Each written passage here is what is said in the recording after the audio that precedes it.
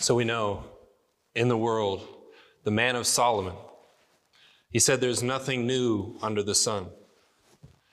In the context of this passage, Ephesians chapter 2, verses 11 through 22, we're going to see something that's not new to our world.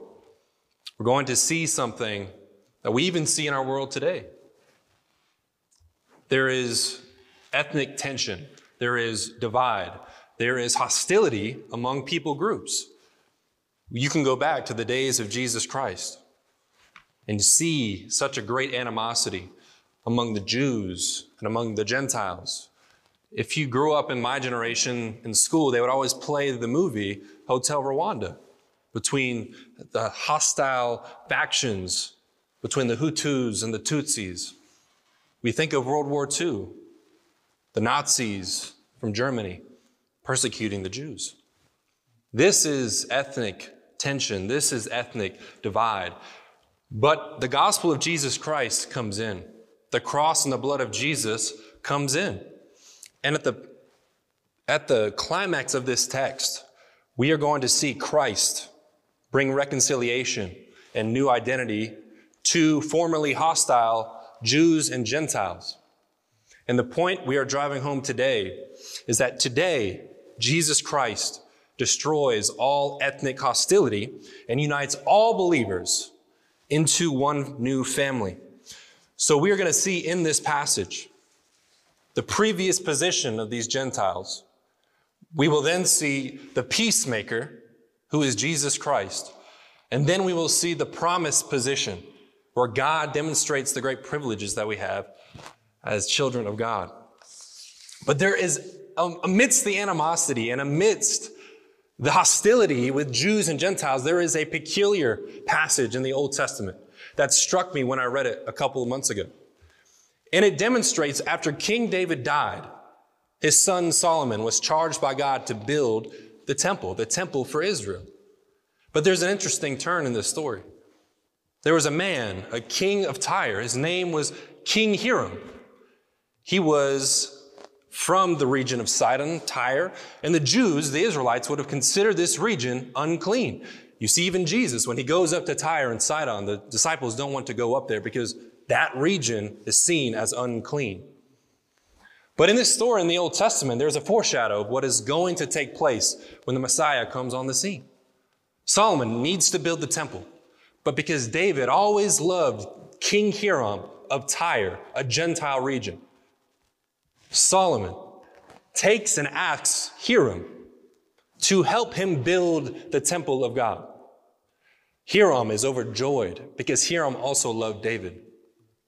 Hiram brings his cypress timber. He brings all his metal workers. He brings the foreigners into Israel to help him build the temple of God where the dwelling place of the Spirit would be. And it says at the end of 1 Kings chapter 5 that there was a peace treaty between Solomon and King Hiram. Unclean man, unclean people, peace with the Jews, the people of God who were ordained by God to be the light to the nations. We see also that foreshadow of Jews and Gentiles building up the temple of God. And then we see not just a foreshadow in the Old Testament, but a prophecy. Zechariah 6, chapter 12 through 15 says, "This is what the Lord Almighty says. Here is a man whose name is Branch. He will branch out from his place and build the Lord's temple. Yes, he will build the Lord's temple. He will bear royal splendor and will sit on his throne and rule. There will be a priest on his throne. There will be a peaceful counsel between the two of them. The crown will reside in the Lord's temple as a memorial to Heldai, Tobiah, Jedaiah, and Hen, son of Zephaniah. People, listen, people who are far off will come and build the Lord's temple. And you will know that the Lord of armies has sent me to you. This will happen when you fully obey the Lord your God."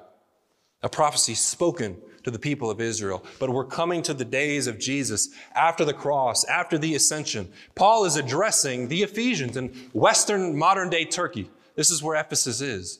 This is a people and a church that is majority Gentile. What is a Gentile? A non-Jew. You have the people, the Jewish people, and then you have Gentiles, who are every other people group under heaven. We have to understand that because there are people today who will distort who a Gentile is. A Gentile are the people of the nations other than Israel. So we see a great animosity arise. We see even in the days of Jesus, he goes into the Gentile regions. He eats with tax collector and Gentile sinners, as Paul would say in Galatians. Why are you eating with these Gentile sinners? They're unclean people. They're not fit to worship our God. They're not fit to be in his presence. 3rd Maccabees is a Jewish work of antiquity. It's a tale of ethnic hatred and misunderstanding. Gentiles are described as abominable by the Jews, lawless and empty-headed. Jewish-Gentile relations in the Mediterranean antiquity could be described as mutual animosity. This was a tense time. These people hated each other. Antiochus of Sidetes, he advised somebody in 132 BC to destroy the Jews, for they alone among all people refused all relations with other races and saw everyone else as their enemies. So you see Jews, animosity against Gentiles, Gentiles, animosity against Jews. But then the gospel of Jesus Christ enters the scene. We see Paul making the point to this Gentile church. Remember who you once were. He says in verse 11, so then, remember that at one time you were Gentiles in the flesh, called the uncircumcised by those called the circumcised. There's a key verb here, remember. Remember, Christians. He speaks to Gentiles in the original context, but he speaks to you today. Remember who you once were in your sin. This passage is coming right off of Ephesians chapter 2, verses 1 through 10, the passage that we love. For it is by grace you have been saved through faith. This is not of your own doing. It is a gift of God. But he also says before that, you were once dead in your trespasses and sins. You were carried along by the evil one, by the spirit of this age. You were bound by your flesh. As Paul says in Romans, your mind was set on the flesh. Thus your mind and your soul was at enmity with God, and you couldn't even please God. Not only that, but you were once children of wrath, underneath the just judgment of God because of your sin. So Christian, remember, day in and day out, who you once were. He speaks to these Gentiles. Remember that in your flesh, according to your physical appearance, you were once called Gentiles by the circumcised. You were once called the uncircumcised by the circumcised being the Jews. It was this term, the uncircumcised, when the Jews would use it, it was a slur. There's nothing happy, there's nothing normal about this. It's a slur. You were called the uncircumcised by those called the circumcised, which is done in the flesh by human hands. And I want to make this point. Paul is distinguishing who these Gentiles once were, but he makes this point that this circumcision was done by human hands. Colossians speaks to us about how we as believers who have entered into faith in Jesus have been circumcised with the circumcision made without hands. If only these Jews, the Jews of Jesus' day, the Pharisees, understood what Moses said in Deuteronomy, and the Lord your God will circumcise your heart and the heart of your offspring, so that you will love the Lord your God with all your heart and with all your soul, that you may live. This was the circumcision that physical circumcision pointed to. And Paul makes the point, the circumcision that the Jews had is done by human hands. It is not of the heart. And so we see, Paul says in Romans chapter 2, for no one is a Jew who is merely one outwardly, nor is circumcision outward and physical, but a Jew is one inwardly, and circumcision is a matter of the heart. By the Spirit, not by the letter. His praise is not from man, but from God. This is what true circumcision is, and this is what he's trying to convey to the Gentiles and to you today. Have you been circumcised in your heart? Have you been circumcised, born again into a living hope because of the work and the bloodshed of Christ? Are you a new creature? This is who you are, Gentiles in Ephesus. Is this who you are today, brothers and sisters? As followers of Christ, we know there is great hope in this gospel. But once again, he will point out, this is who you once were before you entered into this great love. He says in verse 12, at that time you were without Christ, Gentiles. You were excluded from the citizenship of Israel. You were foreigners to the covenants of promise. You were without hope and without God in the world. This is a plight. This is a disaster. To be without Christ, we must understand that in the Old Testament, God ordained and chose Israel to be a people set apart. He chose Abraham out of Ur of the Chaldeans to bear a people that would glorify God and draw the nations to God. These Gentiles were not a part of that choosing in the Old Testament. These were all the other people groups that Israel was supposed to draw to God. They were without knowledge of the Messiah. They were without knowledge of a Savior that would redeem them from their own sin. They were excluded from the citizenship of Israel. They had no part in the state that Israel was. They had no true citizenship, just like you and I are citizens of America. If we were to go to Nairobi, Kenya, we would have no citizenship at all. We would have no respect from governmental authorities until we became citizens, until we subjected ourselves under their law. The Gentiles were not underneath this law of Israel. They were excluded from it. They were foreigners to the covenants of promise. Abraham, God promised him that God would use him and his offspring to bless the nations.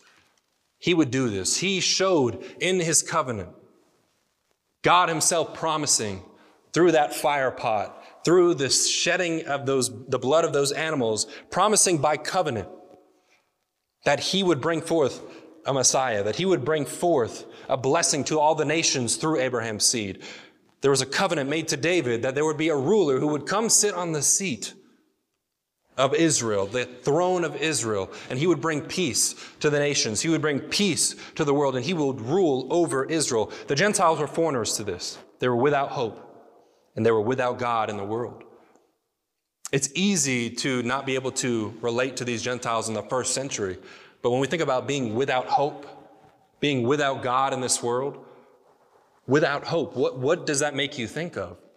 When I think of without hope, I think of the man or the woman who was on top of that building, September 11th, 2001, realizing they weren't going to get out. That's without hope.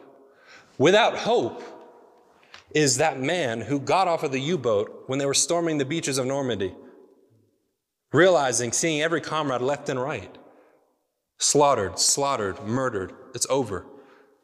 But take that hope, that lack of hope, times it by 1,000,000 and another 1,000,000. And that's only a fraction of what without hope means in this context. When you are separated from the loving presence of a holy God, when you don't have access to this God, that is what without hope means. It is a grave reality that we should not take for granted as believers. But we hear this word. We hear this word right when darkness comes, right when there is no hope, there is no light. We see the word but. We see the entrance of the peacemaker. We see him come in full fruition. But now, in Christ Jesus, you Gentiles, you who were far away have been brought near by the blood of Christ. But now, remember Zechariah's prophecy. Those who were far off would be brought near and build up the temple of God. Gentiles, you have been brought near by the blood of Christ. The blood of Christ, my friends, this is the language of the covenant. This is the language of sacrifice. This is the language of Jesus Christ. This is the new covenant which I give to you in my blood and by the breaking of my body. By my blood and by my body, I bring you near. Verse 13, but now in Christ Jesus. In Christ Jesus. If you're a believer today, you are in Christ Jesus. There's no taking you out. If you read earlier in Ephesians, Paul makes the point that you have the Holy Spirit because you have trusted in Christ. You are in Christ. But not only that, the Holy Spirit has been put within you. He indwells you. You have been sealed because of the blood. You have a down payment. The Spirit is the down payment that you have an inheritance in heaven. This is the great hope that pushes away the darkness that the Gentiles were once in. And then Paul goes further. He says, for Jesus, he is our peace. He doesn't just bring peace. He does. But Jesus Christ is our peace. He makes both groups one and tears down the dividing wall of hostility. We have to see there's a temple inscription that was found in the archaeological world in Jerusalem, 1871. This inscription, this stone that was found, stated that if you're a Gentile, it was a part of the Jewish temple, but it stated that if you were a Gentile, if you entered past this certain point, if you went past the outer court of the Gentiles, your death would be on your own head, and it would be your fault. You cannot enter into this clean place, this holy place, if you're a Gentile. There is a dividing wall of hostility. There is a dividing wall that doesn't allow for people who are outside of the gates of heaven to enter in. We see here in Acts chapter 21, verses 25 through 29. He describes the scene here. So the next day, Paul took them in, having purified him along with them, and entered the temple, announcing the completion of the purification of days when the offering would be made for each one of them. When the 7 days were nearly over, some Jews from the province of Asia saw him in the temple, Paul, stirred up the whole crowd and seized him, shouting, "Fellow Israelites, help! This is the man who teaches everyone, everywhere against our people, our law, and this place. What's more, Paul also brought Greeks, Gentiles, into the temple and has defiled this holy place." For they had previously seen Trophimus, the Ephesian, in the city with Paul, and they supposed that Paul had brought him into the temple. This is the hostility. They think that there's a Gentile in the temple, thus the animosity, the stirring up of hatred towards these people.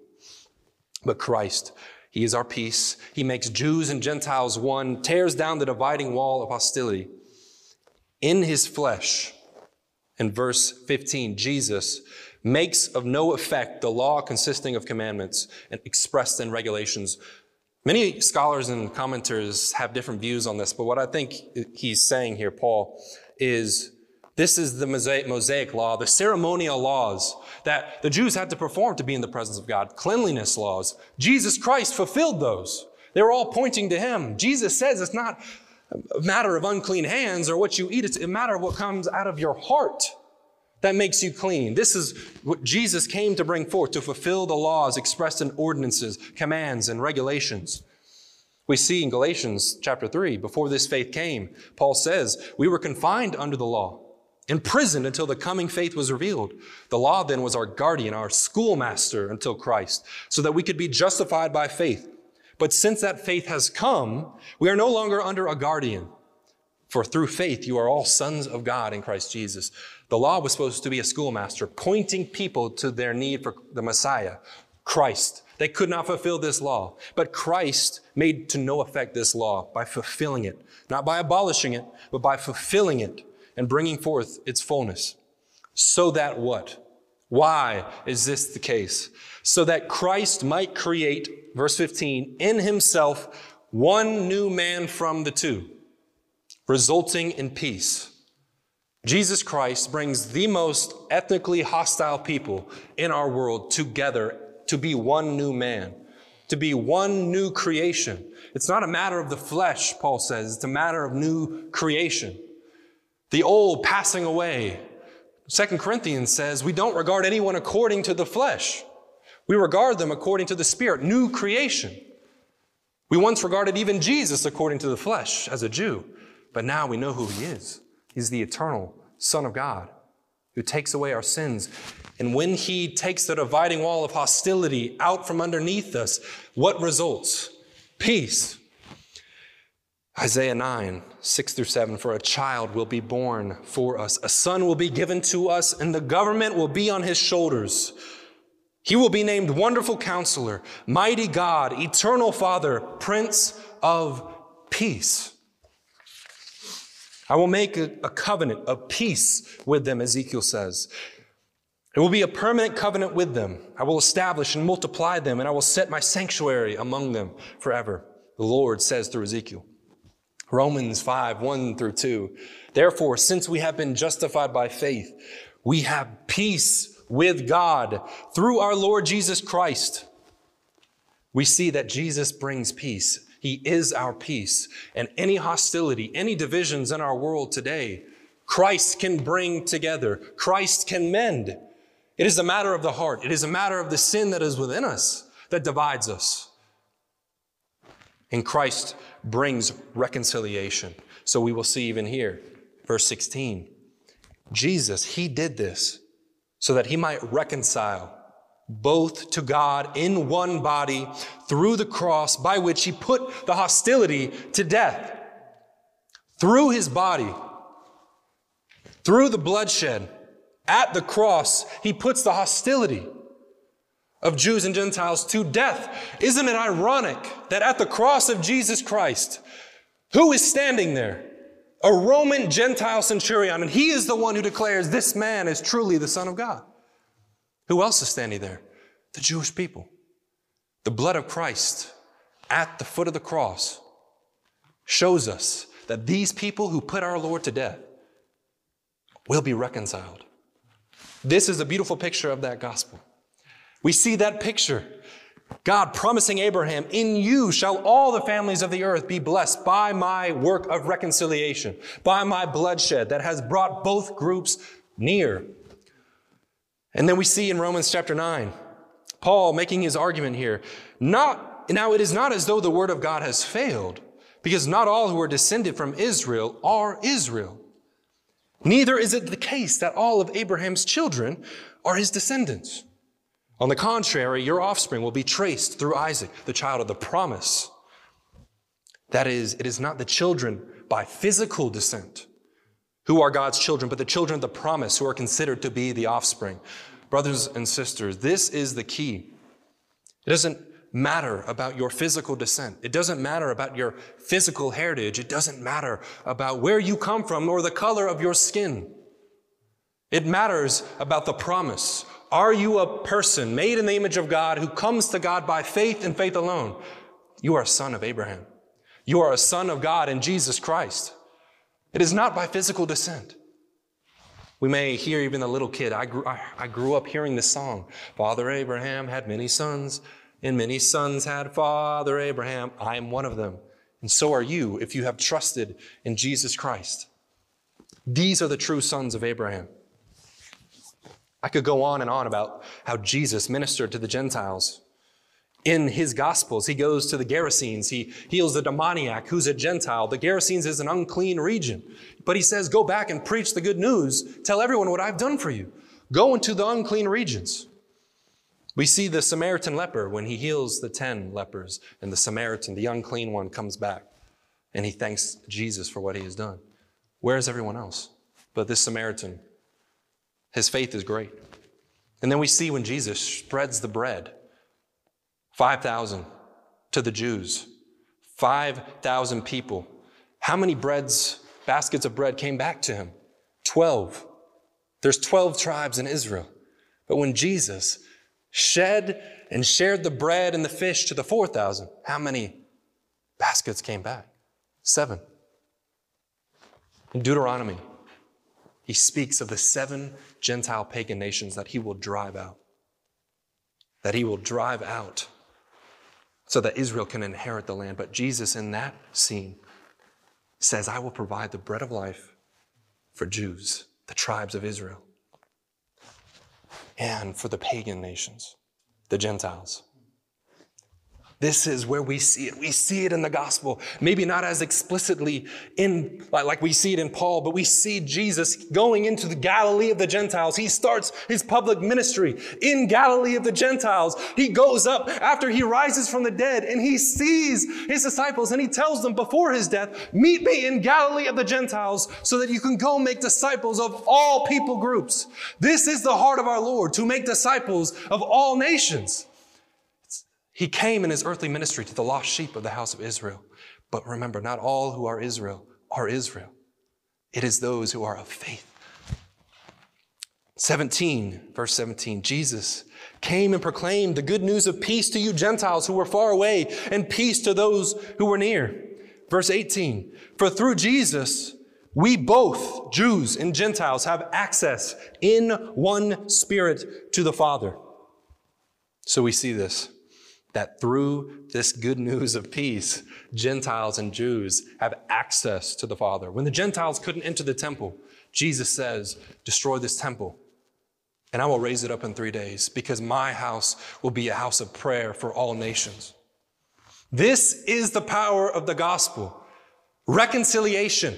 Ephesians chapter 2, verses 1 through 10 shows us that our vertical relationship with our Father is destroyed because of our sin. It is cut off. But Jesus brings reconciliation between us and God. But this passage, when you keep reading, shows us that the horizontal relationships of brothers and sisters in Christ is restored because of the blood of Christ, and only the blood of Christ. And because of the blood, we enter into the Holy of Holies. We enter into that sanctuary where the Holy Spirit dwells. And so as we see the peacemaker drawing all men to himself, drawing all people groups to himself, and then finally giving us the picture, giving us the privileges, the promised position that we all have through faith in Christ.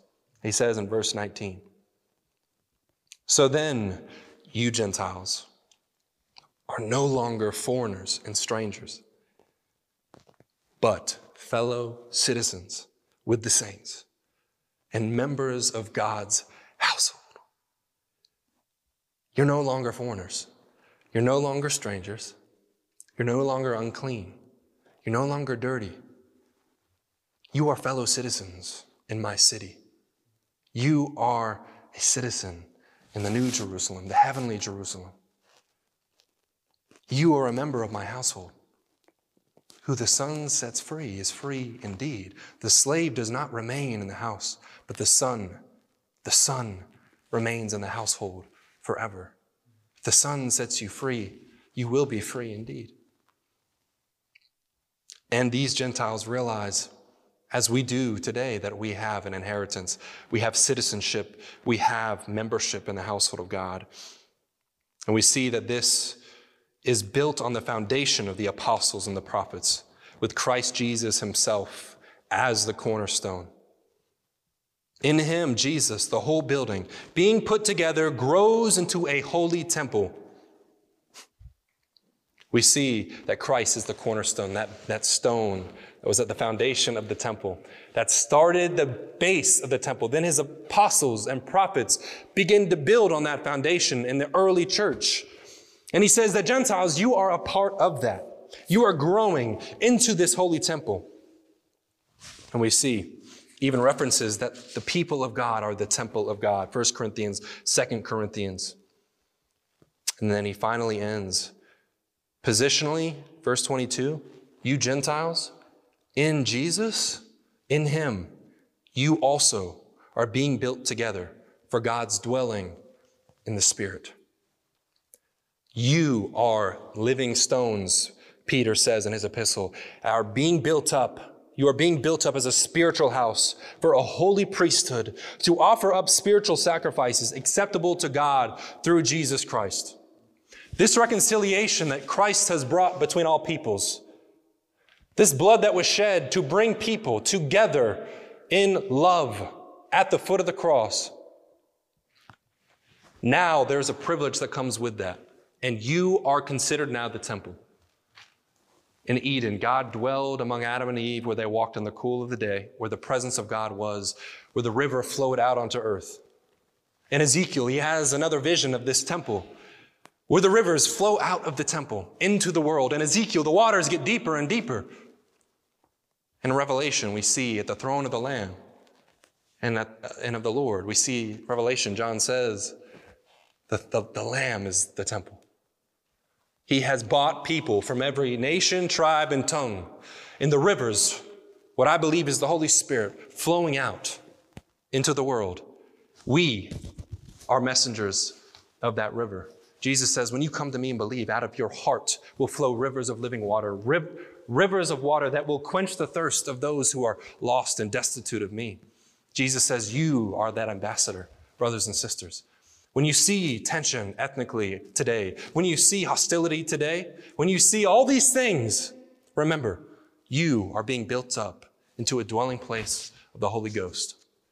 You are the means by which love, righteousness, peace, and justice enter into the world. And by being ambassadors of Christ, ministers of this reconciliation between Jews and Gentiles through Christ alone, we will see the knowledge of the glory of the Lord cover the earth as the waters cover the seas.